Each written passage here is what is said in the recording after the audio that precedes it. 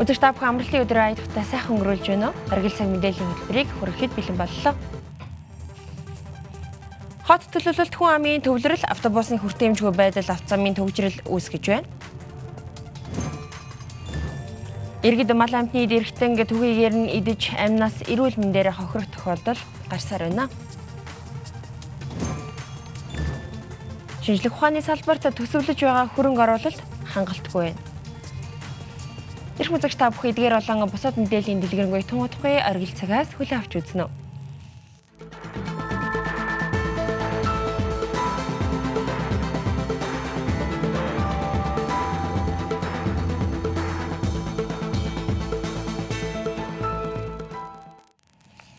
Эсвэл хөтлөгч Арин тунгалаг ажиллаж байна. Үзэгч та бүхэн техникийн мэдээллийг дуулгая. Мэргэжилтнүүдийн зүгээс Улаанбаатар хотын замын төвчрөлийн шалтгааныг хүн амын төвлөрөл, хотын төлөвлөлттэй холбон тайлбарлаж байна. Урт хугацаанд хотын төвлөрлийг сааруулж, хөдөө орнуудыг дагуулгатыг хөгжүүлэх нь төвчрлийг шийдвэрлэх нэг гарц гээгдэж байгаа бол ойрын хугацаанд нийтийн тээврийн үйлчилгээг сайжруулж, хувийн тээврийн хэрэгслийн зорчилтыг багасгах нь төвчрлийг багасгах бас нэг шийдэл гэж үзэж байгаа. Тэгвэл автомашиныг тэгш сонгоогоор хязгаарлаж хөдөлгөөнд оролцуулах нь оновчтой шийдэл үү гэдэг дээр иргэд, олон нийт, мэргэжилтнүүд өөр байр суурьтай хандаж байгаа юм а. Төлөвлөлтгүй явж ирсэн нийслэлд өнөөдөр тулгамдж байгаа хамгийн том асуудал нь автозамын төвчрөл юм а. Ер нь бол Монгол улс 958 мянган тээвэр хэрэгсэлтэй юм байна. Монгол улсын хэмжээнд. Тэрнээс 530 мянган нь бол ер нь Улаанбаатар хот байдаг. За тэгээд энэ 530-аас 350 мянган нь өдөр тутам хөдөлгөөнд оролцдог гэж байна. Тиймээс сайн судалгаа одоогийн нөхцөл байдлыг өөрчлөн гэдгийг мэргэжлийн судлаач онцолж байна. Судалгааг сайн хийж төвчрлийг бууруулах шийдлийг тодорхой загвар модель дээр туршиж үзснээр үр дүнгээ өгсөн иргэдийн сэтгэлд нийцэх шийдэлд хүрч чадна гэдгийг зөвлөж байгаа юм а. Төвчрлийг бол сондгоо тэгшээр нь явуулаач нэмэр байхгүй. Ягдгүр тэр 530 мянган чинь 2 бахаар 265 ч юм уу болно. 265 мянга. Тэгэхээр одоо бол тэгэхээр хүмүүс чинь 2 сондгоо тэгш машинтаа л болно гэсэн үг. Тэгэхээр улам харин бүр машин нэмэгдэнэ гэсэн үг. Тэгэхээр өдөр болгон явахын тулд хүмүүс сондгоо тэгш гэсэн 2 дугаартай машинтаа айл болгон. Одоо тэгэхээр ерөнхийдөө л айлд 1-3 машинтаа л болчихлоо шүү дээ. Дараа хайж. Одоо хүссэн газраас нь хүссэн газарт нь хүргэдэг. Тэгээ яг баталгаатай цагтаа тэр одоо өглөө 8 гэхэд ажлынхаа өмнө таныг хаваачна гэдэг нийтийн тээврийн газар баталж өгөх хэрэгтэй байхгүй юу? Тэр итгэлийг эрхэлж төвчин бол хэрэглэж машин авахгүй шүү дээ. Тэгээд хөгжүүлчих юм бол хувийн машиныг бол хүснээрээ хязгаарлаж болно. Шууд тэгш сондгоогоор нь 50% хориол ингээд явчихад бол бүрэн болцоотой. Нэгдүгээр игнэгээр бол машин явуулахгүй ганцхан автобусд явахад ийм л үйлчлэгээ байгаа юм шиг л байгаа шүү дээ. Тэгсэн мөртлөө байнга л машинтай зэрэгцээл ингээд хөгжиж явах юм биш үү машин тий. Ер нь л хэцүү шүү дээ. Ирсэн ч амар хөгжилтэй ер нь тэгэл. Бүгд ажлаасаа гараад гэрээсээ гараад ажил руугаа яваад 2 цагаараа явж шүү. Ирэхгүй л. Гэхдээ яг ер нь ирэх байх гэж л бодож байна та. Тий. Автобусын цугаа явах төвчрөл хэр байна? Автобус нэгдүгээр игнэгээр явдаг шүү. Төвчрөл бол их байна шүү дээ. Явдаг нь өдийнхэн алдад нэг арай л гайгүй байгаа болохоос биш. Ер нь өглөө оройн бол ер нь баг л явсан баг хурдан болох гэдэг шүү дээ. Тий. Хэрвээ бүсчлэлийн асуудлыг тодорхой хэмжээнд шийдээд явах юм бол бүгдээрээ төвчрөө зогсоод байх биш. Тодорхой хэсэг нь нэг өдөр ажиллаа амжуулдаг, тээврийн хэрэгслээ ашигладаг, дараагийн удаа бусад нь явдаг ийм төвчрлийг бол тодорхой хэмжээнд багасгах юм байна. Энийг бол бас нийт ард иргэдээс асуулга авсны үр дүнд хойшлуулсан байгаа. Ер нь бол хэрэгжүүлэх шаардлага байгаа гэж харж байна. Анх 600 мянган хүн амт төлөвлөж байгуулсан Улаанбаатар хот өдгөө 1,500,000 хүн амтай эдгээрийн 60% нь нийтийн тээврээр үйлчлүүлж байгаа юм а. Гэсэн ч нийтийн тээвэр хангалттай хүрэлцэхгүй байгаагаас хувийн тээврийн хэрэглээ их байна. Дугаарын хязгаарлалтаар автомашины зорчилтыг багасгаж болох ч хувийн машинаас өөрөөр зорчих бусад боломж буюу ялангуяа нийтийн тээврийн үйлчлэгийг сайжруулахгүйгээр дээрх зохицуулалт гал унтраах арга гэдгийг иргэний нийгмийн байгууллагаас онцолж байна. Дараагийн мэдээг танилцуулъя. Шинжлэх ухаанаар батлагдаж нотлогдоогүй эмчилгээг сонгох нь мал амтны гаралтай халдварт өвчнөд өртөж амнаас эрүүл мэндээр хохирох эрсдэл дагуулж байна гэж харж байна. хүнд, малаас халдварладаг зоонуудын өвчин сүүлийн 20 жилийн дотор өссөн үзүүлэлттэй байгаа юм. Тодорхойлж хэлбэл иргэд мал амьтны түүхийд эрхтнийг хүний эрүүл мэндэд сайн гэсэн амд амжсан яриагаар мал амьтны эрхтэн түүхийгээр нийдэж амь нас эрүүл мэндээр хохирох тохиолдол гарсаар байгааг зоонуудын өвчин судлалын үндэсний төвөөс мэдээлж байгаа юм а. 2000 онд зоонуудын өвчний 15 тохиолдол бүртгэгдэж байсан бол мал амьтнаас хүнд өвчин халдварсан тохиолдол 2017 онд 1485, 2018 онд 1262 болж өссөн байна. Иргэд амд амьтсан яриагаар цагаан ямааны сүү уух, гөрөөсний халуун цус уух, чонын цус, чоны мах идэх зэргээр өөрсдийн эрүүл мэндийг эрсдэлд оруулж мал амьтнаас хүнд халдварлах халдварт өвчин дөртөж амь насаараа хохирсоор байна. Бидний энэ муу зуршил гэдэг байгаа тийм ээ, буруу зуршил гэдэг байгаа энэ өвчин эдгэх гэж за энэ жил хүртэл одоо 2019 онд одоо Баян Улгийн аймагт тарганы хүм мах цус залгиснаас болж нэг гэр бүлийн 2 хүн хоёулаа нас баралтаар төгссөн байгаа. Нэгдүгээрт одоо тэр буруу зуршлуудыг хэрэглэхгүй буруу зуршил ашиглахгүй байх тийм ээ. Хоёрдугаарт одоо амд амьдсан юм буруу ярианууд тийм ээ. Одоо нэг өвчнөө эдгэх гэж байж одоо амь насаа хүртэл алдах эрсдлүүд бол тохиолдож байна. Уламжлалт дэмжлэгээ хүний эрүүл мэндэд сайн гихчлэн иргэд мал амьтны эд эрхтэн түүхийгээр идэх залгих тохиолдол байдаг ч уламжлалт ангаах ухаанд мал амьтны эд эрхтнийг түүхийгээр эмчилгээнд хэрэглэх тохиолдол байдаггүй байна. Ер нь бол энэ амьтны гаралтай энэ одоо гөрөөсний цусыг уух сайн одоо энтэй тарганы хүм махыг идэх сайн энэ төргээд шууд одоо түүхээр нь хэрэглэх нь бол эрсдэлтэй. Шууд хэрэгжүүл ерөөсөө болохгүй. Тэрийг л одоо ямар нэг эд эрхтэн хүний бие сайн байдгийн бол тэрийг зайлшгүй боловсруулна. Тэгжээд сая хэрэглэхгүй юм бол амьтны гаралтай энэ бүтээгдэхүүнүүд шууд л одоо түүхээр нь ч юм уу эсвэл дор мэдж нэг хүнд хэрэг болсон юм байна гэд нөгөө хүн хэрэглэжүүл ерөөс болохгүй. Тухайлбал иргэд амд амьдсан яриагаар тарганы түүхий эд эрхтэн гэддэг. Ялангуяа тарганы хүм мах, цус, нойр булчирхай, элэг дэлүүг нь түүхийгээр нь хэрэглэдэг. Тэгвэл таргун дахлаар өвчлсөн тарганы түүхий эд эрхтэн залгих, дутуу болгосон шүүрхийн махыг эдснээр халдвар дамждаг байна. 1998-аас 2018 оны хооронд таргун дахлын хүний өвчлөлийн нийт 71 тохиолдол бүртгэгдсэн байдгаас 33.8% нь нас баралтын тохиолдол байжээ. Манай улсад нийтдээ 685 мянга орчим үйлдвэр аж ахуйн нэгж болоод айл өрхөд байдаг юм. За эдгээр 96% нь найдвартай байнгын цахилгаан эрчим хүчээр хангагдаж байгаа. Өнөөдрийн байдлаар ихэд Улаанбаатар хотын болоод, төв, зөөн бүс, өмнөд бүсийн энгийн толортой айл өрхөд 150 кВт цаг хүртэлх хэрэглээний 1 кВт цахилгааныг бодит өртгөөс 33%-аар доогуур үнээр харин 151 кВт цагаас дээш хэрэглээг бодит өртгөөс 16%-аар доогуур үнээр худалдан авч байгааг эрчим хүчний яамнаас мэдээлж байгаа юм а. Сүүлд цахилгааны үн тариф 16%-аар нэмэгдсэнийг эрчим хүчний зохицуулах хорооноос мэдээлсэн. Үүний шалтгаан нь сэргээгдэх эрчим хүчний хууль цаасны дагуу сэргээгдэх эрчим хүчийг дэмжих тарифыг хэрэглэгчдийн тарифт шингэн тооцох, мөн нүүрсний үн тээвэр станцын түлш, туслах материалын зардал өссөнтэй холбон тайлбарлаж байна. Харин цаашид хэрэглэгчийн тарифт ямар нэгэн өөрчлөлт орохгүй гэдгийг холбогдох албанаас мэдээлж байгаа юм а. Одоо л нэмэгдсүүнээр явж байгаа жил 16% нэмэгдэлтэй байгаа жил. Яагаад нэмэгдэж байгаа гэхээр нар салхич ороод байгаа байхгүй юу? Нар салхи бол автоматикаар шууд нэмэгддэг. Хоёр шууд нэмэгдэм байгаа. Нар салхи. Ерөөс тэр хоёр нь л байгаа юм билээ. Нар салхины эсэнд ашиглалтанд ороод шууд нэмэгдэг. Дэмжих тариф гэхэд чи гэртээ хараад нэг салхины хаяг үзээрэй. Тэр чинь ингэ өссөн байна. Тэр нь болохоор жишээлбэл Сайшаантын салхин парк, Цогццгийн салхин парк оронгууд л нэмж байна. Тэг хоёр нарны эсэнд орсон бо тэр чинь нэмэгдэж байна. Ингэж нэмэгдсэн юм билээ. За өөр нэг нэмэгдсэн юм нь бол манай эрчим хүчний нийт үйлдвэрлэлийн 20%-ийг бид нэр гаднаас авч байгаа байхгүй юу? Тэгэхээр юугаар төлөх вэ? Валютаар. Валютын өссөн. Тэгэхээр чинь тэр өссөн үнээр л төлөгдөн шүү дээ. Тэгвэл манай улс эрчим хүчний хэрэглээний үнийг бодит өртгөөс доогуур үнээр нийлүүлж байгааг онцолж байгаа юм а. Тухайлбал 2 тарифт тоолууртай айл өрхөөд өглөөний 6 цагаас оройн 21 цаг хүртэл бодит өртгөөс 27%-аар доогуур үнээр, оройн 21 цагаас өглөөний 6 цаг хүртэл бодит өртгөөс 58% доогуур үнээр цахилгаан эрчим хүчийг хэрэглэж байгааг эрчим хүчний яамнаас онцолж байна.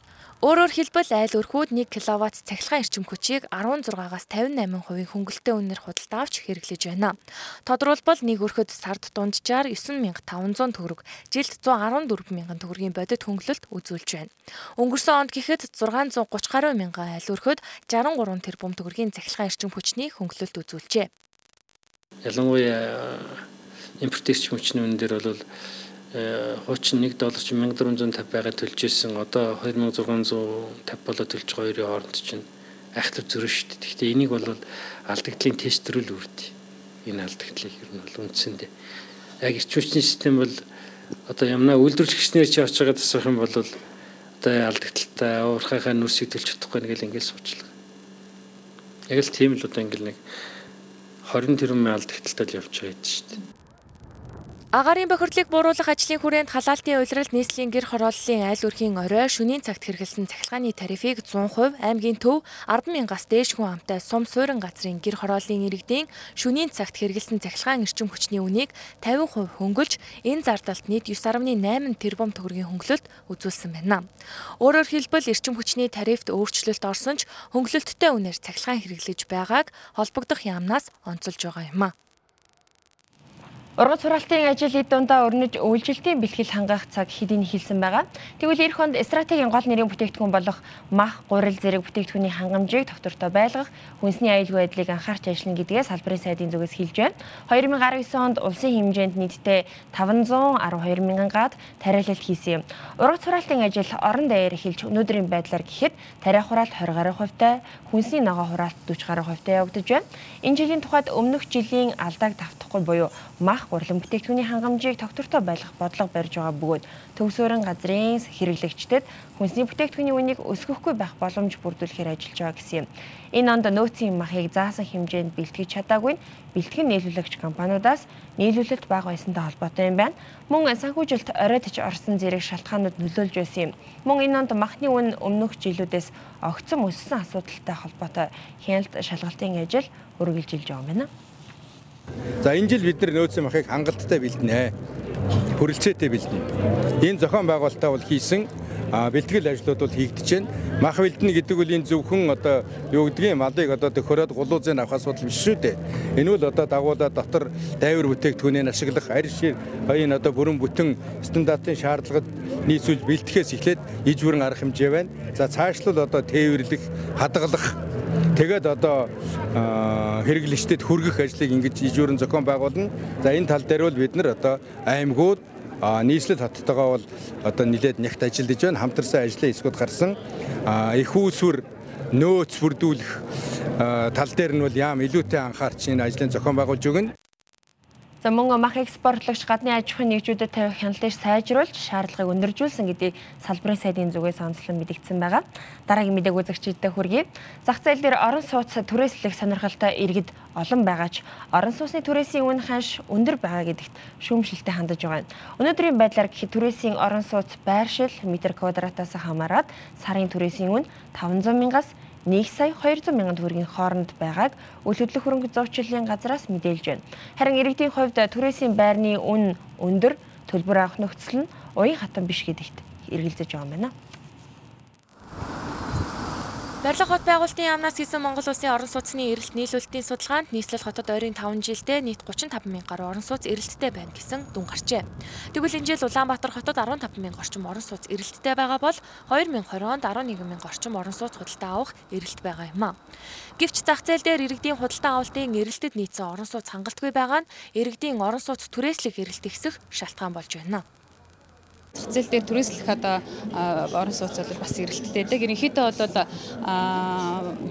Баян зүрх дүүрэг, хаан уул дүүрэг, Сүхбаатар дүүргүүдээр ерөнхийдөө бол орон сууцны түрээсийн эрэлт бол их байдаг. Түрээсийн үн бол арай дэндүү амир өндөр үнэтэй байхгүй. Одоо бид нар гэхдээ ингээд оюутан хүмүүс сургуульд айлах хойрхон ингээд байр түрээслэн штэ.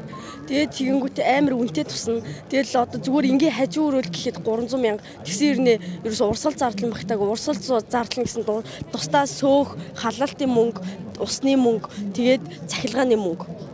Байрныхаа түрээсний хэлээд 5 тусдаа мөнгө төлнө. Бүр айгүй үнэтэй байгаа л гэж бодож байгаа. Тэрбээ одоо түрээслийг гэвэл нэг өрөө байр түрээслэхийг сонирхож байна уу? 2 өрөө, за хажуу өрөө. Би одоо 3 хүүхэдтэй байхгүй юу? 2 өрөө мөр бол үндэ жижигдэн шүү дээ. Тийм болохоор 3-аас дээш л хийж амьдрах гэдэг байгаа байхгүй юу? Тийм түрээслийг гэхээр одоо 3 өрөө байр чинь түрээс гэхээр бүр амар өндөр шүү дээ. Тийм болохоор бүр амар юу шүү дээ. Амьдралтай арай ойрхон биш л дээ. Судалгаагаар иргэд энгийн хямд түрээс буюу богино хугацаанд түрээслэх боломжтой орон сууц сонирхож байгаа нь тогтоогджээ. Зах зээл дээр бол ерөнхийдөө тухайн байршлаасаа хамаарат 500-аас сая 200 сарын түрээс нь 500 сая 200 мянган төгрөгийн одоо үнэтэй түрээслэгдэж байгаа. Түрээслэгч нар маань одоо яг сарын түрээсээ одоо олон сараар нь авах сонирхолтой байдаг тий. Тэгэхээр яг энэ дээр бас одоо яг танаа дээр ирж байгаа, танаа дээр зуучлагдж байгаа түрээсийн орон сууцнууд үн төлбөрийн хувьд одоо ямар хэлбэрээр авахаар илүү байна вэ? Ерөнхийдөө бол түрээслүүлж байгаа хүмүүс маань 6 сараар авдаг, хөвчлэн бол 3 сараар 6 сараар бол авдаг байгаа. Тий. Авах сонирхолтой байдаг гэсэн. Тэгээд сар-сардаа өгөхөөр тэгээд айллах хямдхан олдох юм бол одоо хичээл дуустал ингээд 9-10 сараар нь түрээслэл. Тиймэрхүү байдалтай. Мэдээж бол яг хуу бөөн мэдээлж чадахгүй тодорхой. Тэгэхээр боломжит байдлаар хуваарлж өгөх нь маш зөв сонголт баг. Тэгжээж нөгөө одоо дунд орлоготой иргэд чинь нөгөө түрээсэх юм төлөх чадвар нь бүрдэлтэнэ л гэж үзэж байна. Гэвч орон сууцаа түрээслэж байгаа иргэд урт хугацаагаар түрээслэж, түрээсийн төлбөрөө бөөнд нь авах сонирхолтой байдаг. Тиймээс иргэд урт хугацаанд түрээслэнгээ худалдаж авах боломжтой орон сууцанд орох сонирхол их байна. Оргил цагийн сонгуульд үзэгчдэд баярлалаа. Дараагийн мэдээ хүргэе. Засгийн газраас 2019 оны 5 дугаар сарын 15-ны өдрөөс эхлэн Улаанбаатар хотод түүхийн нуур сэргийлэхийг хориглох шийдвэр гаргасан байгаа. Үүнтэй холбогдуулаад нийслэлийн гэр хорооллын айл өрхүүдэд сайжруулсан шахмал түвш нийлүүлэх ажлыг нийслэлээс зохион байгуулж худалдан борлуулах түгээх цэгүүд үйл ажиллагаагаа эхлүүлсэн гэж хэлж болно. Энэ тухай мэдээллийг үзэгч та бүхэн дэлгэснээс илүү тодорхой тайлбарлаж танилцуулъя. Улаанбаатар хотын хэмжээнд 220 мянга гаруй өрх жилдээ хүйтний улирал 1.2 сая тонн түүхийн нурс хэрэглэдэг гэсэн судалгаа байдаг юм. Тэгвэл нийслэлийн агаарын бохирлыг бууруулахын тулд 220 мянга гаруй гэр хорооллын өрх жилдээ 600-аас 700 мянган тонн сайжруулсан түвш хэрэглэх шаардлага байгаа гэж хэлж болохоор байгаа юм а. Тэгвэл нийслэл хотод сайжруулсан түвшний жижиглэнгийн 503 цэг харин жишг 107 цэгээр дамжуулаад борлуулалтууд хийгдэхээр байгаа юм байна. За тэгвэл сайжруулсан түвшний тухайд 25 кг нь 3750 төгрөг, 1 тонн нь 150 мянган төгрөгийн үн ханштай иргэдэд борлуулагдаж байгаа. Ингээд сайжруулсан шахмал түвшний жижиглэнгийн цэг ханган нийлүүлэх цэгүүдэд борлуулалт ямар байгаа талаарх мэдээллийг одоо үзэгчдэд танилцуулъя. 1 тонн шахмал түвшийг ханган нийлүүлэх цэгээс борлуулалтын дундын болон жижиглэнгийн цэгүүдэд түгээдэг. Ингэхдээ тээвэрлэлтийн явцад түлш бутарч хаягдал гарч байгааг шахмал түвшний борлуулагч нар онцолж байна. Одоо яг өдөрт хичнээн тонныг хүлээн авч байна. Би ч одоо өдөрт 8 тонныг авдаг штэ. Тэгэл зарагдад дуусчаал хүлээгддэг штэ. Чинь дараа зарагч. 8 тоннууд 4-5 цагийн дотор зарагчдаг штэ. Хаягдал хэр байна? Хаягдал нэг 8 тонноос бол нэг 60% гардаг штэ. Заримдаа бол нэмэргүй гарна. Ер нь бол яг тэгээ 30% нь бол хаягдал ер нь тодорхой тогтвортой гардаг тий. Тэг нэг шууд байна. Нунтаг парагц бол гардаг. Тэр бол ачаал тээвэрлэлтээсээ болдог баг. Тэрэн дээр бол тэгээд иргэдийн гар дээр бол нунтаг бол хязгаарч очихгүй шүү дээ. Очихгүй. Яасан ч очихгүй. Яагад гэвэл тэр чин цэгүүд дээр үлдвэрээс ирээд цэгүүд дээр буuna. Цэгүүдэд маань борлуулагч нар маань тэр чин шигшээд иргэдийн гар дээр 25-аар савлаад шигсэн нүүрс хязгаарч хог нунтагтай очихгүй. 25-аар савлсан нүүрс бол хязгаарч иргэдийн гар дээр. Тэгвэл хэрэглэгчдэд нунтаг хог очихгүй, түлш борлуулагч нар жингийн алдагдалд орохгүй байдлаар гэрээлж гэрээнд заасны дагуу борлуулагч нар сайжруулсан шахмал түлшийг шигшиж цавладаг байна. Улмаар нунтгийнхэн жинг тооцсон үйлдвэрт буцаан тушаадаг байна. Тоон 500-аар савлсан бол бүр их хаягдал гараад байгаа. Тэгээд хадгалалттай байдаг юм. Чийг жичгэн чийг л авах юм бол энэ ч нэг одоо намар олчих дээр чинь нэг өвөл шөндөө бас хероо цохиод байгаа байхгүй. Тэгэхээр ингээд дээрээсээ бас нороод бас хаягдал гараад байна бас. Жаахан хатааж мутаажаас авахгүй. Тэгэл жичгэн чийг миг авах юм бол хаягдал гараад байна бас. Тэгээд тээвэрлэлтэндээ бас байгаад энэ томоор савлах дээр бас томоос улам их гараад байгаа байхгүй. Тоонтойгоос бол арай гайгүй бас. 7.5 тонн түлшнээс чинь бид нэр 60 шуудаа түлш гардаг. Зүгээр 800 тонн түлшнээс чинь нэг 20 хэдэн килограмм түлшний нунтгал гардаг байхгүй. Тэрнийг бол 5 толгой түлш тэр чигээр нь буцаагаад аваад явчихдаг. Тооноор авах тохиолдолд бол хязгаарч борлуулагчдын цэгүүдээс бол авахгүй. Тэрийг бол тооноор авах хүсэлтэй хүмүүс Манай 5 турш компани дээр өөрсдөө очиж гэрээгээ хийгээд үйлдвэр дээрээсээ үзээд гараад хэвлүүлээд жинлүүлээд тэгээд өөрсдөө авна иргэд. Шахмал түлшийг өндөр үнээр дамлан худалдаалахаас сэргийлж их хэмжээгээр худалдан борлуулахгүй байгаа юм тодруулбал сайжруулсан түлшийг жижиглэнгээр буюу 25 кг-аар иргэдэд борлуулж байна. Мэдээ үргэлжилж байна.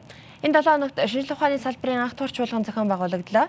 Шинжлэх ухааны академийн эрдэмтэн судлаачдын дэлхийн нэр хүндтэй шинжлэх ухааны сэтгүүлд хэвлүүлэгдсэн өгүүлэл ижлэл зэрэг нь Азийн 46 улсаас 19-р байр эзэлдэг өндөр үзүүлэлттэй гэсэн төсөв хангалттай бус байгаагаас тоног төхөөрөмжийн хүрэлцээ хангамжийн асуудал хүндрэл учруулдаг юм байна. Альва улсын тухайд шинжлэх ухааны салбартаа хэр хэмжээний анхаарал хандуулна тэр хэмжээгээрээ эдийн засгийн өсөлтөд нөлөөлдөг гэж үзэж байгаа хэрнээ. За энэ хэрээр хөрөнгө мөнгө их зарцуулдаг юм байна. Дэлхийн зарим улс орнуудын тухайд дотоодын нийт бүтээгдэхүүний 3-4% тэнцэх буюу 160-аас 450 тэрбум долларыг зарцуулдаг юм байна. Харин манай улсын тухайд жилдээ дотоодын нийт бүтээгдэхүүний 1.1% буюу 15 сая доллар зарцуулдаг гэсэн мэдээлэл байна. Манай улсын хувьд шинжлэх ухааны салбарт улсын төсөөс зарцуулж буй хөрөнгийн дотоодын нийт бүтээгдэхүүнтэй харьцуулсан хэмжээ 1990 онд хамгийн өндөр буюу 1%-тэй тэнцэж байжээ. Аливаа шинжлэх ухааны салбарын эрдэмтэд бүтээл судалгаагаа веб сайенсад бүртгэлтэй сэтгүүлүүдэд хэвлэн нийтлүүлэх нь чанар үнэлэмжийг тодорхойлж мөн олон улсад хүлээн зөвшөөрөгдөх гол хүчин зүйл болдог юм. 1990-аас 2017 оны хугацаанд 1192, 2018 онд 20,500 гаруй ишлэл манай улсын эрдэмтэд гаргаж байжээ. Харин үүнээс цааших буюу судалгааны хэмжээнд хүртэл хөгжүүлэхэд лаборатори болон технологийн хангамж байхгүй тул зарим судлаачид гадны байгууллагад богино хугацаанд ажиллах тохиолдол цөөнгүй болжээ. Тухайлбал археологийн олдрын насжилтыг тодорхойлох судалгааг бага зардлаар хийх боломж бий болсон байна. Гадаадд ийм зардал $500-оос $1,000 байдаг. Яг бол энэ нэлээд нарийн судалгааны арга байдаг. 2-3 хэмжилт хийж дундаас нас гаргадаг. За бид нар энэ лаборатори байгуулах гээд одоо хүртэл бас нөгөө мөнгө байхгүй учраас чадахгүй байгаа учраас би Германы Макс Планк институт гэсэн ийм өндөр том институт очиж 3 сараар очиж ажилласан Монголынхаа археологийн олдрын насын тодорхойлоод найрлага технологи гэх мэт энэ одоо гарлын үүслийн тогтоож ингэж судалж үр дүнгээ энэ олон улсын сэтгүүлүүдэд хэвлэдэг. Одоо ер нь ингэж гадаадад очиж ажиллаад тэгээд нөгөө Монголынхаа ямиг хийдэг тийм хүмүүс бас их байдаг. Ерөнхий 3 субъектыг биднүүд ярих ёстой байдаг. За төр засгийн бодлого боловсруулалт, за түүнээс гарч байгаа бодлогыг хэрэгжүүлэх үйлдвэрлэгч нар, за үйлдвэрлэгч нартай, за судалгааны хүрээнд ажиллах эрдэм шинжилгээ судалгааны байгууллагууд нэгт хамтарч ажиллах. Энэ 3 субъектэд хоорондоо бодлогын хүрээнд, үйл ажиллагааны хүрээнд нарийн нэгт холбогдож ажиллах шаардлагатай байдаг. Бодиттой санхүүжилт орж ирэх юм бол бас яг тодорхой том индустрид дээр бас ажиллах боломж нэгдэн л дээ. Одоогийн байдалд бол яг ингээд нэг танин мэдхүүн бидэрт одоо ийм юм байдгийг ингээд их сургуулийнхаа багш нартай ажиллах ингээд танин мэдхүүн ийм төвшний ажил хийгээл эсвэл өөрсдөө хөгжүүлээл олон улсын ийм нэр хүндтэй сэтгүүлүүдэд өгүүлэл гаргаад одоо хувь эрдэмтэд ингээд сайхан яваад байна. Энэ хоёрын холбыг гэх юм бол яг ингээд хөгжлийн асуудалд нь эрдэмтдийгээ сонсдог, эрдэмтдээ бас ингээд зөрөгтэй даалгаврыг нөгөөд хийлгчдэг. За бас нэг сонин юм нь эрдэмтдээ даалгавар өгөөд хийдэхийн оронд зүгээр ингээд гадны компаниудаар хийлгчдэг байна. Гадны компаниудаар хийлгээл хахад Монголынх нь ажлын хүч нь хизээ хөгжих юм. Эдгэрч чинь бас ганц хоёр удаа юм хийж алдуулж байгаад тэд нар өөрсдөө юм хийдэг болно. Шинжлэх ухааны салбарт санхүүжилт мөн технологи хамгийн чухал хөлгөөгч хүч.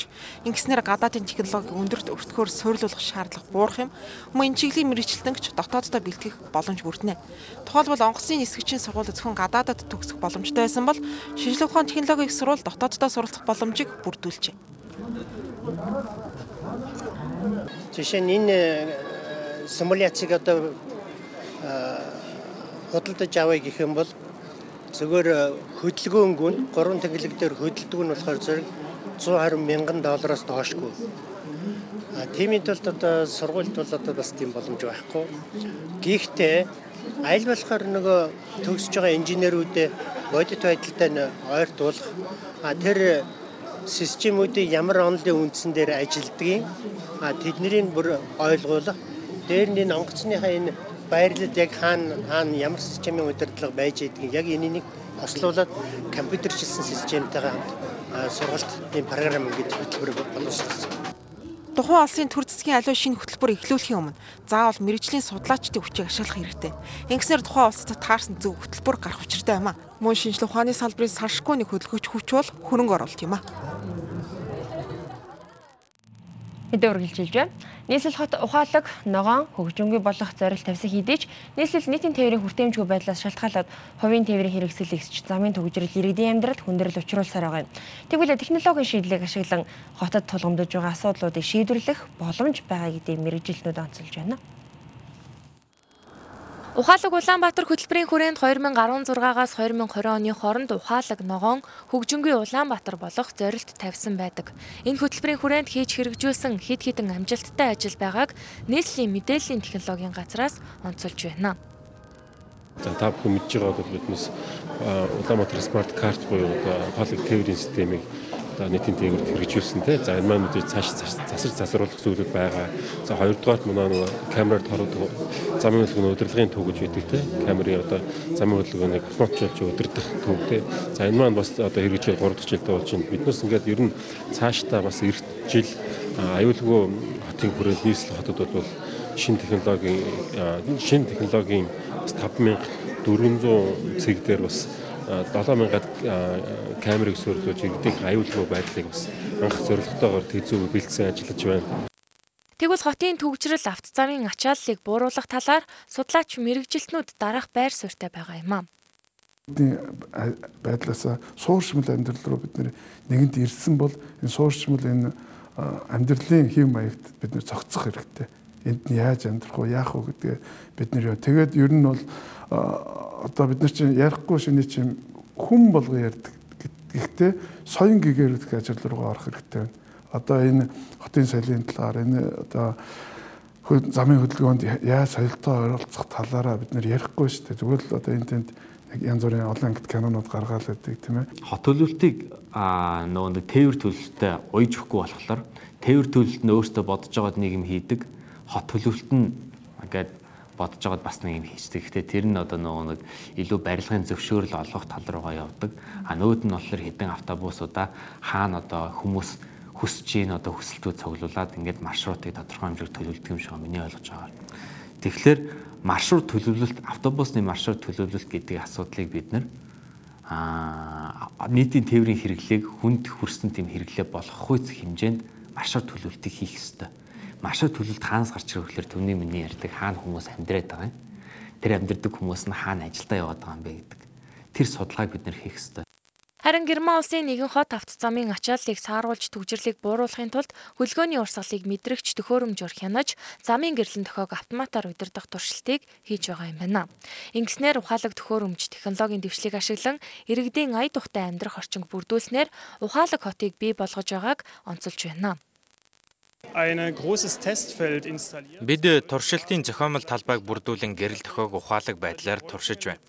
Тодорхойлбол зам дээр хэр их автомашин хөдөлгөөнд оролцож байгааг мэдрэгчээр хянаж замын улаан ногоон гэрлэн дохиог ажилуулна гэсэн үг юм. Өөрөөр хэлбэл зам дээр олон машин төгжирч гацсан байвал ногоон гэрлээр шуурхай нэвтрэх, автомашин сэрэг цөөхөн хөдөлгөөнтэй байвал улаан гэрлээр хязгаарлаж уулзуур хоорондох хөдөлгөөнийг зохицуулах технологиг туршиж байна. Ухаалаг Улаанбаатар хөтөлбөр хэрэгжснээр иргэдэд шудрах шуурхай, чирэгдэлгүй хямд үйлчилгээтэй, мэдээлэлтэй авилгагүй, бизнес дээлтэй, сайн засаглалтай, технологийн дэвшлиг үр дүнтэйгээр нэвтрүүлсэн байгаль дээлтэй, эрүүл мэндэд хоргүй ногоон хот болно гэж хөтөлбөрт тусгагдсан байдаг. Гэвч өнөөдрийн Улаанбаатарт агаарын бохирдол, замын төгжрөл зэрэг асуудал шийдэгдэхгүй өнөөг хүрсэн байгаа нь хөтөлбөрийн хэрэгжилт маш хангалтгүй байгааг харуулж байна. Эрх үзэгчтэй. Энэ түрээд оргил цагийн мэдээллийн хөтөлбөр өндөрлөж байна. Үзэгч та бүхэн улс төрийн нам эвслээс ангид хаалтын гэрээгүй аж ахуйн нэгж байгууллагын захиалга төлбөрөөс татгалцсан олон талт мэдээллийг хүлээн авч үзлээ. Манай мэдээллийн хөтөлбөртэй холбоотой санал хүсэлтээ илэрхийлэх хүсвэл та бүхэн дараах хаяг болон утсаар бидэнтэй холбогдоорой. Мөн манай мэдээллийн хөтөлбөрийг аудио хэлбэрээр сонсох хүсвэл подкаст оргил цагийг сонгон сонсоорой. Оргил цаг мэдээллийн хөтөлбөрийг Монгол ТV цамхагийн мэдээний студиэс хөтлөгч Арын тунгалаг үзэгчтэнд шууд амжуулан танилцууллаа. Бидний сонгон үзэгчдэд баярлалаа. Амралтынхаа өдрүүдийг ая тухтай сайхан өнгөрүүлээрэй.